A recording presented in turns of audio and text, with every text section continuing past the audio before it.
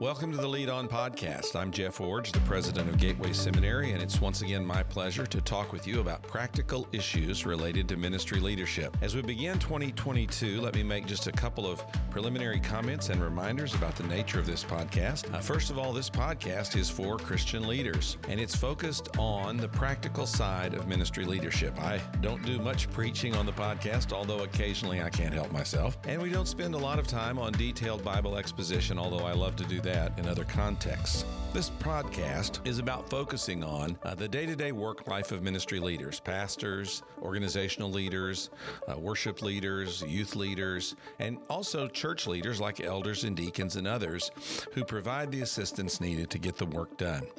So thank you for joining me on the podcast. And as we start this new year together, I hope the topics I've chosen for this year will be insightful and helpful as you do the work of ministry leadership. And then finally, in terms of these introductory comments, if you have a particular issue that you'd like for me to address and you'd like to communicate with me, you can do that at jefforge@gs.edu. Send that email through and we'll take a look at it and see if we can factor in those ideas to the podcast presentations over time. As we begin 2022, I reflect over last year and particularly the last few months of last year and many of the conversations I had with pastors and other ministry leaders as I spoke at Baptist state conventions and conferences and churches. And one of the common themes that I heard repeatedly was, I am tired. Weary and worn down is the phrase I would use to describe so many leaders who talked with me this past year. Weary and worn down. Now notice I did not say weary and worn out. These leaders were not planning to quit.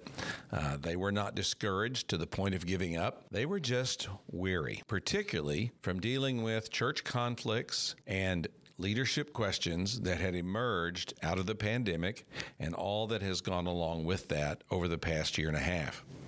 So while leaders weren't worn out, they definitely felt worn down. And one of the common questions that emerges out of this is, what do you do as a ministry leader to sustain your work over the long haul?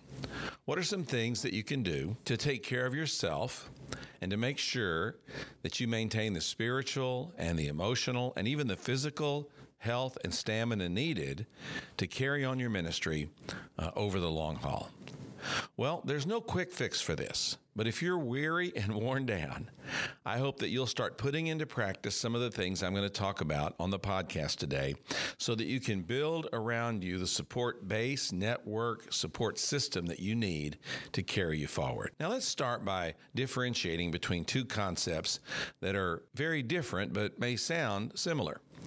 I want to talk about the difference between self-care and self-indulgence. I believe ministry leaders should practice self-care. Now, you might say, well, that sounds contradictory to the life of ministry that I've chosen. As a minister, I feel like I should sacrifice myself for the good of others. As a ministry leader, I've signed up to devote myself to the well-being of others and to the well-being of my organization. I'm sacrificing myself daily on the altar of that kind of service. Well, I respect that. In fact, I share those feelings in some ways.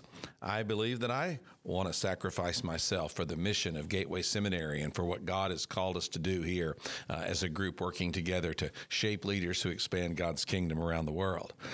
So like you, as a ministry leader, I want to sacrifice myself. And so that may seem to strike an opposite tone from this phrase of practicing self-care. Well, let's first understand what I mean by self-care. Self-care is taking care of yourself for the purpose of being able to serve others. Taking care of yourself for the purpose of being able to serve others. And this is why it's different than self-indulgence. Self-indulgence is taking care of yourself for your own pleasure, for your own success, just for your own prosperity. Self-indulgence is really focused on being all about you. Self-care, on the other hand, is really focused on being all about others. So when I challenge you on this podcast to practice self-care as a ministry leader, I'm not saying that you should practice self-indulgence. In fact, I'm actually saying just the opposite. Self-care is taking care of yourself so that you'll be able to minister to others more effectively. It's making sure that you take care of yourself spiritually, emotionally, and physically so that you can be sustained over the long haul of meeting the leadership needs that have been placed upon you and of caring for and ministering to the people who are under your direction and responsibility. Now, what are some of the categories of practicing self-care that are important? Well, the first category is the category of rest. And then along with that is exercise and diet. Now, this is practicing physical self-care. Now, in past podcasts, I've talked about the importance of rest, and I want to emphasize that again today. The Bible has a pattern of rest built into it for all of us, and that is work 6 days, rest 1. And so every seventh day, there needs to be a routine of rest built into your schedule. I know how difficult this can be for ministry leaders. I know how difficult this can be because of the demands of our jobs, because of the unpredictability of our schedules, and because of all of the different things that come at us on a weekly basis in a ministry leadership context.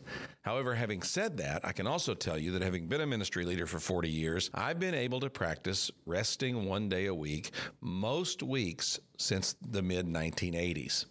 Now, as you've maybe heard my testimony on this, around 1985, I had a real crisis kind of confrontation about this issue, and my wife was pressing me really hard on the issue of establishing rest as a pattern of my life, and I reluctantly at the beginning, but then finally fully embraced the thought of resting 1 day a week. I found that it really reinvigorated me for ministry leadership and became an essential part of my self-care, and I've been practicing that kind of Sabbath rest most weeks for almost 40 years. Now, that doesn't mean I practice it every week, doesn't mean that I'm perfectionistic or legalistic about it, but it does mean I'm able to do it most weeks. So in practicing self-care, I want to talk first of all about the physical aspects, and one of those is rest, and a second is exercise. Now, I'm not here on the podcast today to tell you what to do or how to do it in terms of exercise. That is way beyond my expertise and far out of my lane. But I will tell you this. Ministry leaders need the discipline of some exercise to stay healthy. Whether you're walking or swimming or something else that you are doing that keeps you more physically fit, more physically able, it's an essential part of self-care. I'm a walker. I frequently walk the trail around my house, which is almost 2 miles, and sometimes I change the route a little bit so I can add that 3rd mile. I have to find something physical like this to keep me moving, keep me going. Now, as I've started 2022, I'm working on some other exercise issues that will increase my flexibility, especially as I'm getting older, and will help me with some of the just ailments, you might say, of aging as I'm getting to a little older part of life. I won't go into the detail of that today, but just give you the idea that I'm always also working on this myself. And then the third area of this physical self-care is working on your diet. I'm not talking about going on a diet. I'm talking about thinking about what you eat and making sure that you're eating to live, not living to eat, and that you really are more disciplined about what goes into your body. Now, as ministry leaders, we get invited to a lot of kinds of different meals and activities and parties and fellowships and all kinds of good things like that. We've just come through the holiday season, and man, I've enjoyed that myself, and I know you have too. Nothing wrong with that kind of enjoyment for the season. But for the routine of life, we need to make sure that we're eating appropriately to take care of self. Now, the first area of self-care that I'm talking about today is taking care of yourself physically. And so without trying to be prescriptive today about what it exactly needs to look like, I want to challenge you to think through these 3 big areas as you start this new year. Am I resting appropriately? Am I setting aside 1 day every 7 to pull away from my normal work patterns, to pull away from my normal job responsibilities, days and to pull away from my normal commitments? Am I setting aside one day out of 7 to turn off email, disengage from some of my social media, or maybe even all of my social media, and really focus on rebuilding myself and getting ready to move forward again in ministry? And then exercise. Am I active? Am I physically vigorous? Am I doing some things that will help me to stay more flexible? And then diet. Am I eating the right things, given my health, my weight, my station in life, my age? Am I eating appropriately to take care of myself physically? So remember, self-care is not self-indulgence. It's not taking care of yourself to bring yourself comfort or satisfaction or pleasure. Self-care is, I'm going to take care of myself so that I'll be more fit to serve others. I'm going to rest appropriately, I'm going to exercise appropriately, and I'm going to eat appropriately so that I can physically be at my best and be prepared and able to meet the needs of other people. Now, a second part of self-care for me is, of course, self-care spiritually. Now, there are so many things I could say about this, and I could talk about the importance of regular church attendance, but most leaders already, of course, are doing that. I could talk about spiritual growth and development, like in terms of scripture memory and discipleship and things like that, but quite frankly, most spiritual leaders and Christian leaders are already doing those things too. So let me talk to you about two things that I find many Christian leaders neglect that really does suck them dry spiritually by the absence of these things in their lives. Two things that I find leaders neglecting that I want to challenge you to reinvigorate as a part of your self-care strategy for this year. The first one is what I call the dirty little secret of ministry leadership, and that is so few ministry leaders have a daily, regular, consistent time alone with God. Now, I'm not talking about studying to preach next Sunday's sermon or lead next week's Bible study or something like that. I'm talking about personal time that you have alone with God, where you sit down with God, you read His Word, you pray, you think about your life, and you reflect and meditate on what His Word is teaching about what you're going through right now. And you ask God to work personally within you, to reinvigorate you spiritually, to motivate you to live obediently. And you are able to confess sin and shortcoming and move away from destructive life choices. This is all the kind of personal work that gets done in the habit of daily, regular time alone with God. Now, I have, like every ministry leader I know, struggled with this over my lifetime. There have been seasons when I've neglected this and other seasons when I've been really consistent with it. During the times of inconsistency, I find myself just slowly drying up spiritually. But during the times of consistency, I find that time with God is renewing, it's invigorating, it's regenerating for me as I experience God through His Word and through prayer. Now, I was asked recently at a conference in a question and answer time, what's the practical things you've learned over the years that have helped you to maintain your daily time alone with God? And I said, I like the way the person phrased the question. What's the practical things you've done that have really helped you? The questioner and most people sitting in that room that day all assumed this was something we all ought to be doing. They were asking me, how just practically or mechanically have I done things that have sort of spurred me along the way? Well, let me give you 2 or 3 things that have helped me. First of all, one of the things that helps me is to have a daily Bible reading plan that's not on my phone. I have my Bible reading plan printed out on a piece of paper, not on my phone, not on my computer, not on my iPad, on a piece of paper.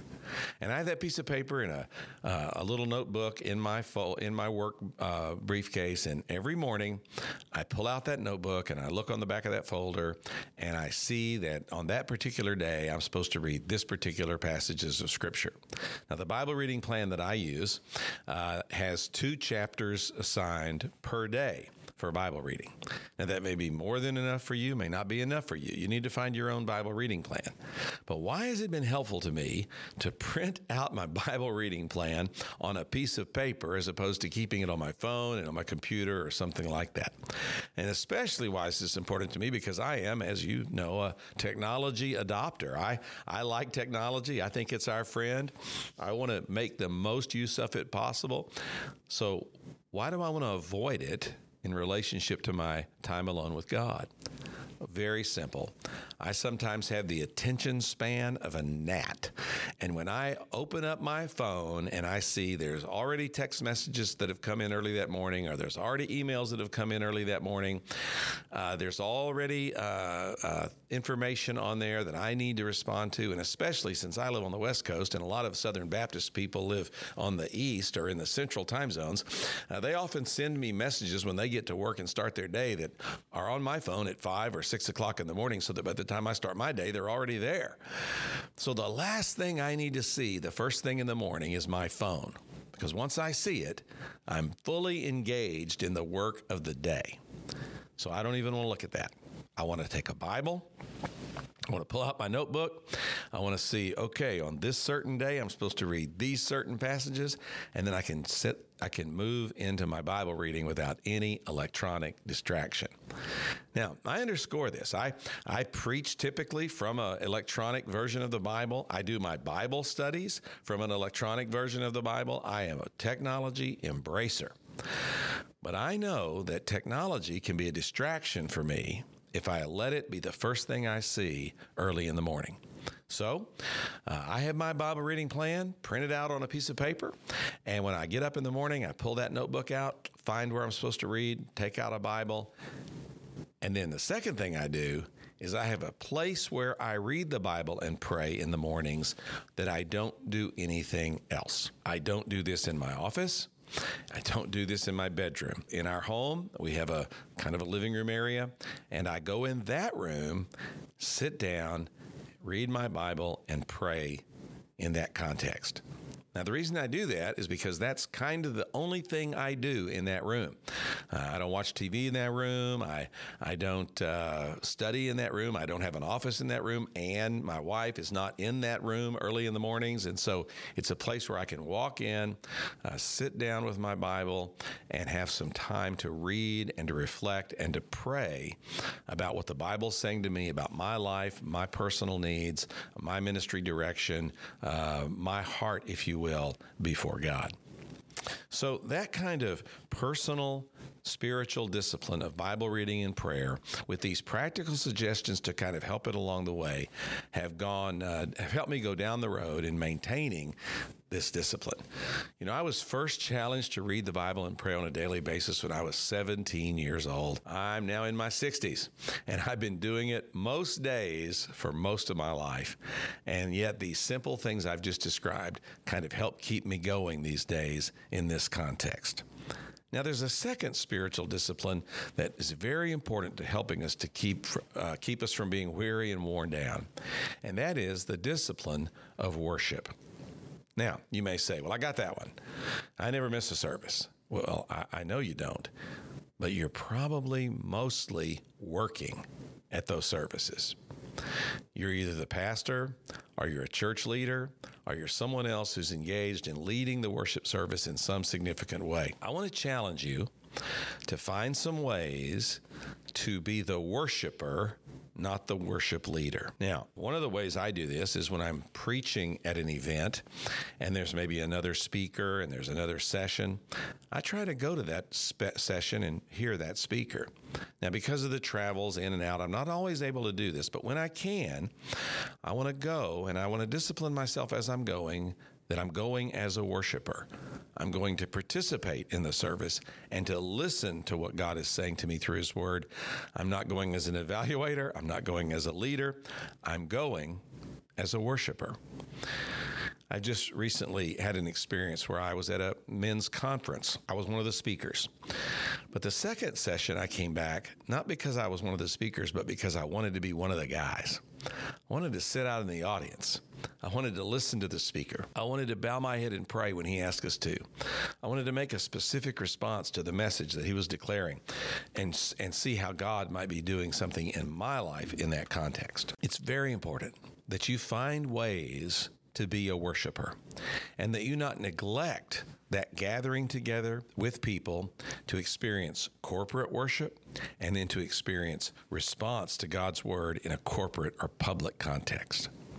And just because you're the worship leader and you're always at church and always leading the services and always engaged, don't think that that meets your need for worship as a reinvigorating part of the self-care that I'm describing on this podcast. No. You need, from time to time, to be the worshiper as well. So when I think about what it means to be weary and worn down and to avoid being weary and worn out and to find some sustaining spiritual practices that will keep us going during those times, the two that are most significant for me are daily Bible reading and prayer and regular experiences of worship where I'm not the leader, but I am the worshiper. Now, we're practicing self-care. Remember, self-care is taking care of yourself so that you can meet the needs of others. It's meeting your emotional and spiritual and physical needs so that you're sustained and that you can carry on in this work that God has given you to do. It's not self-indulgence. Self-indulgence is, I'm going to take care of me. I'm going to get mine. I'm going to experience pleasure or comfort or whatever I want. There's no place for that in the life of a ministry leader. We're called to give ourselves away in sacrifice and service of others. And self-care is simply the work we must do to sustain us, that we might have a lifelong effort before us, that burnout won't be a part of who we are, but that this sustaining of our work will be evident. And I've said you can do that by practicing some physical self-care through rest and exercise and diet. And I've talked about spiritual self-care. And while there's a whole panorama of things you can do, the two that I think ministry leaders most often neglect are personal time alone with God in prayer and Bible reading and corporate worship where they are the worshiper, not the worship leader. I'm challenging you to practice self-care in physical and spiritual ways. And then there's a third way. And that is, I want to challenge you as a ministry leader to practice self-care relationally or socially. In my book, The Painful Side of Leadership, a number of years ago, I wrote about the importance of developing what I called a friendship team.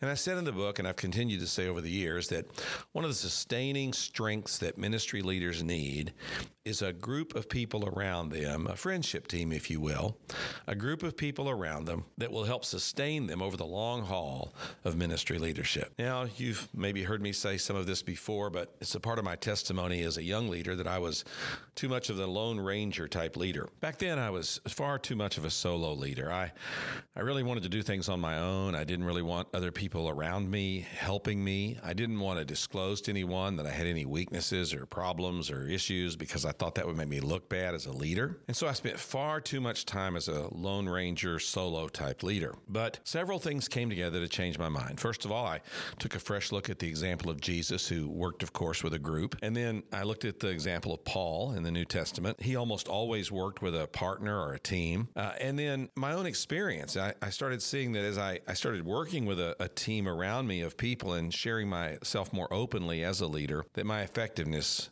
improved. So through those processes, I developed this concept of building a friendship team around yourself as a leader to really give you the kind of strength that you need. So who should be on that team? Well, 4 categories of people. First of all, you need a mentor. This is someone you look up to, that you respect, that you can go to with difficulties or challenges or problems and just talk to them about life and about ministry. The second category is a colleague. Now, a colleague is someone who works with you, who's your partner, who's right alongside you and who gets the work done with you. And this can be another staff person that works with you. It can also be an elder or a deacon or someone like that in your church. But this is someone that's in the work with you, a colleague. on your team, so to speak. Then a third category to draw from to build your friendship team is a ministry peer. Now, a peer is someone who does what you do, but maybe in a different organization or a different church. Now, that's why it's important to be a part of a group of pastors in a pastor's fellowship, or part of a group of youth pastors in a youth pastor's fellowship, or a part of professors in a seminary professor's fellowship, so that you have somebody who does what you do, but in a different context. Now, why is this person important? Because this is the person you can go to who understands what you're going through and shares life with you, but isn't in the same organization or the same church, and so doesn't have the emotional attachment to the situation that you have. And then finally, the fourth category is what I call an everyday friend. That's someone who is your friend and is able to just share life with you, but not life built always around work or ministry. Now, if you don't have a friendship team like this, you can't instantaneously create one. You can't get on the phone this afternoon and call for people and say, will you be my mentor? Will you be my colleague? Will you be my peer? Will you be my friend? No, it doesn't work quite that way. No, these are people you have to be on the lookout for. And then once you get them in your life, you may keep them for decades. You build this team as you move through training in ministry, in your early years of ministry, and you reach out and to cultivate these relationships so that you have a mentor or mentors you can call on, a colleague or colleagues you share the work with, a peer or peers who are understanding of what you do because they do the same thing in a different context or different organization. And then a friend, an everyday friend that is sharing life with you, but not life built around work or ministry. Now, I've been blessed since I made the transition a number of years ago to thinking more about working in a team environment. I've been consciously aware of these people and the need that I have for them to be in my life, and I've cultivated and developed these relationships. Now, unfortunately, as I've gotten older, my mentors have mostly all passed away. I find myself now being a mentor more than having mentors, but still, every now and then, it's good to have that person you can call on when you've got that question. But for me, my colleagues and peers and an everyday friend or two have meant so much to me. I have colleagues that I can turn to and talk openly about the work we do together, and without duplicity or fear, just share the challenges, the struggles, the burdens, the ideas, the dreams, the hopes, all of it together. And then I have some ministry peers, other presidents and senior leaders in other organizations that I can pick up the phone and call and say, hey, I've got this issue, this challenge, this problem. How have you dealt with it? Are you facing anything like this? Is this common to your organization as it is to mine? And get some input on life and ministry from them. And then God has blessed me with a few everyday friends. I think about one particularly. He and I and our wives have vacationed together a number of times over the years and done other ministry projects together. And one of the cool things about this guy is when we get together, if we're together for 7 days on a vacation for a week, he will never say the word seminary once to me the whole time. Now, he loves our school. He also loves the work that we do. He's a very vigorously involved Christian in ministry in his own church, but he understands that when we're on vacation together or we're on a mission project some other place in the world together, that part of his friendship to me is to help me have that brain break I need from thinking about the seminary 24/7. He can go a whole week and the word seminary never come out of his mouth. That's an everyday friend. Well, what I've challenged you to do today is to practice appropriate self-care, not self-indulgence. Self-care is taking care of yourself so that you can continue the ministry of sacrificing yourself for the well-being of others. And I've outlined it in 3 different areas. It's okay to practice self-care in the physical area, the spiritual area, and the social area. And as you practice self-care in these areas, it's going to sustain you over time in the effective work that God wants you to do. We are ministry leaders. We've been called to give ourselves for others. We are not to practice self-indulgence, taking care of ourselves for our own pleasure or comfort. But I believe we have a responsibility to practice self-care, that we might be able to sustain ourselves for the benefit of others. I challenge you to do it as you start this new year and as you lead on.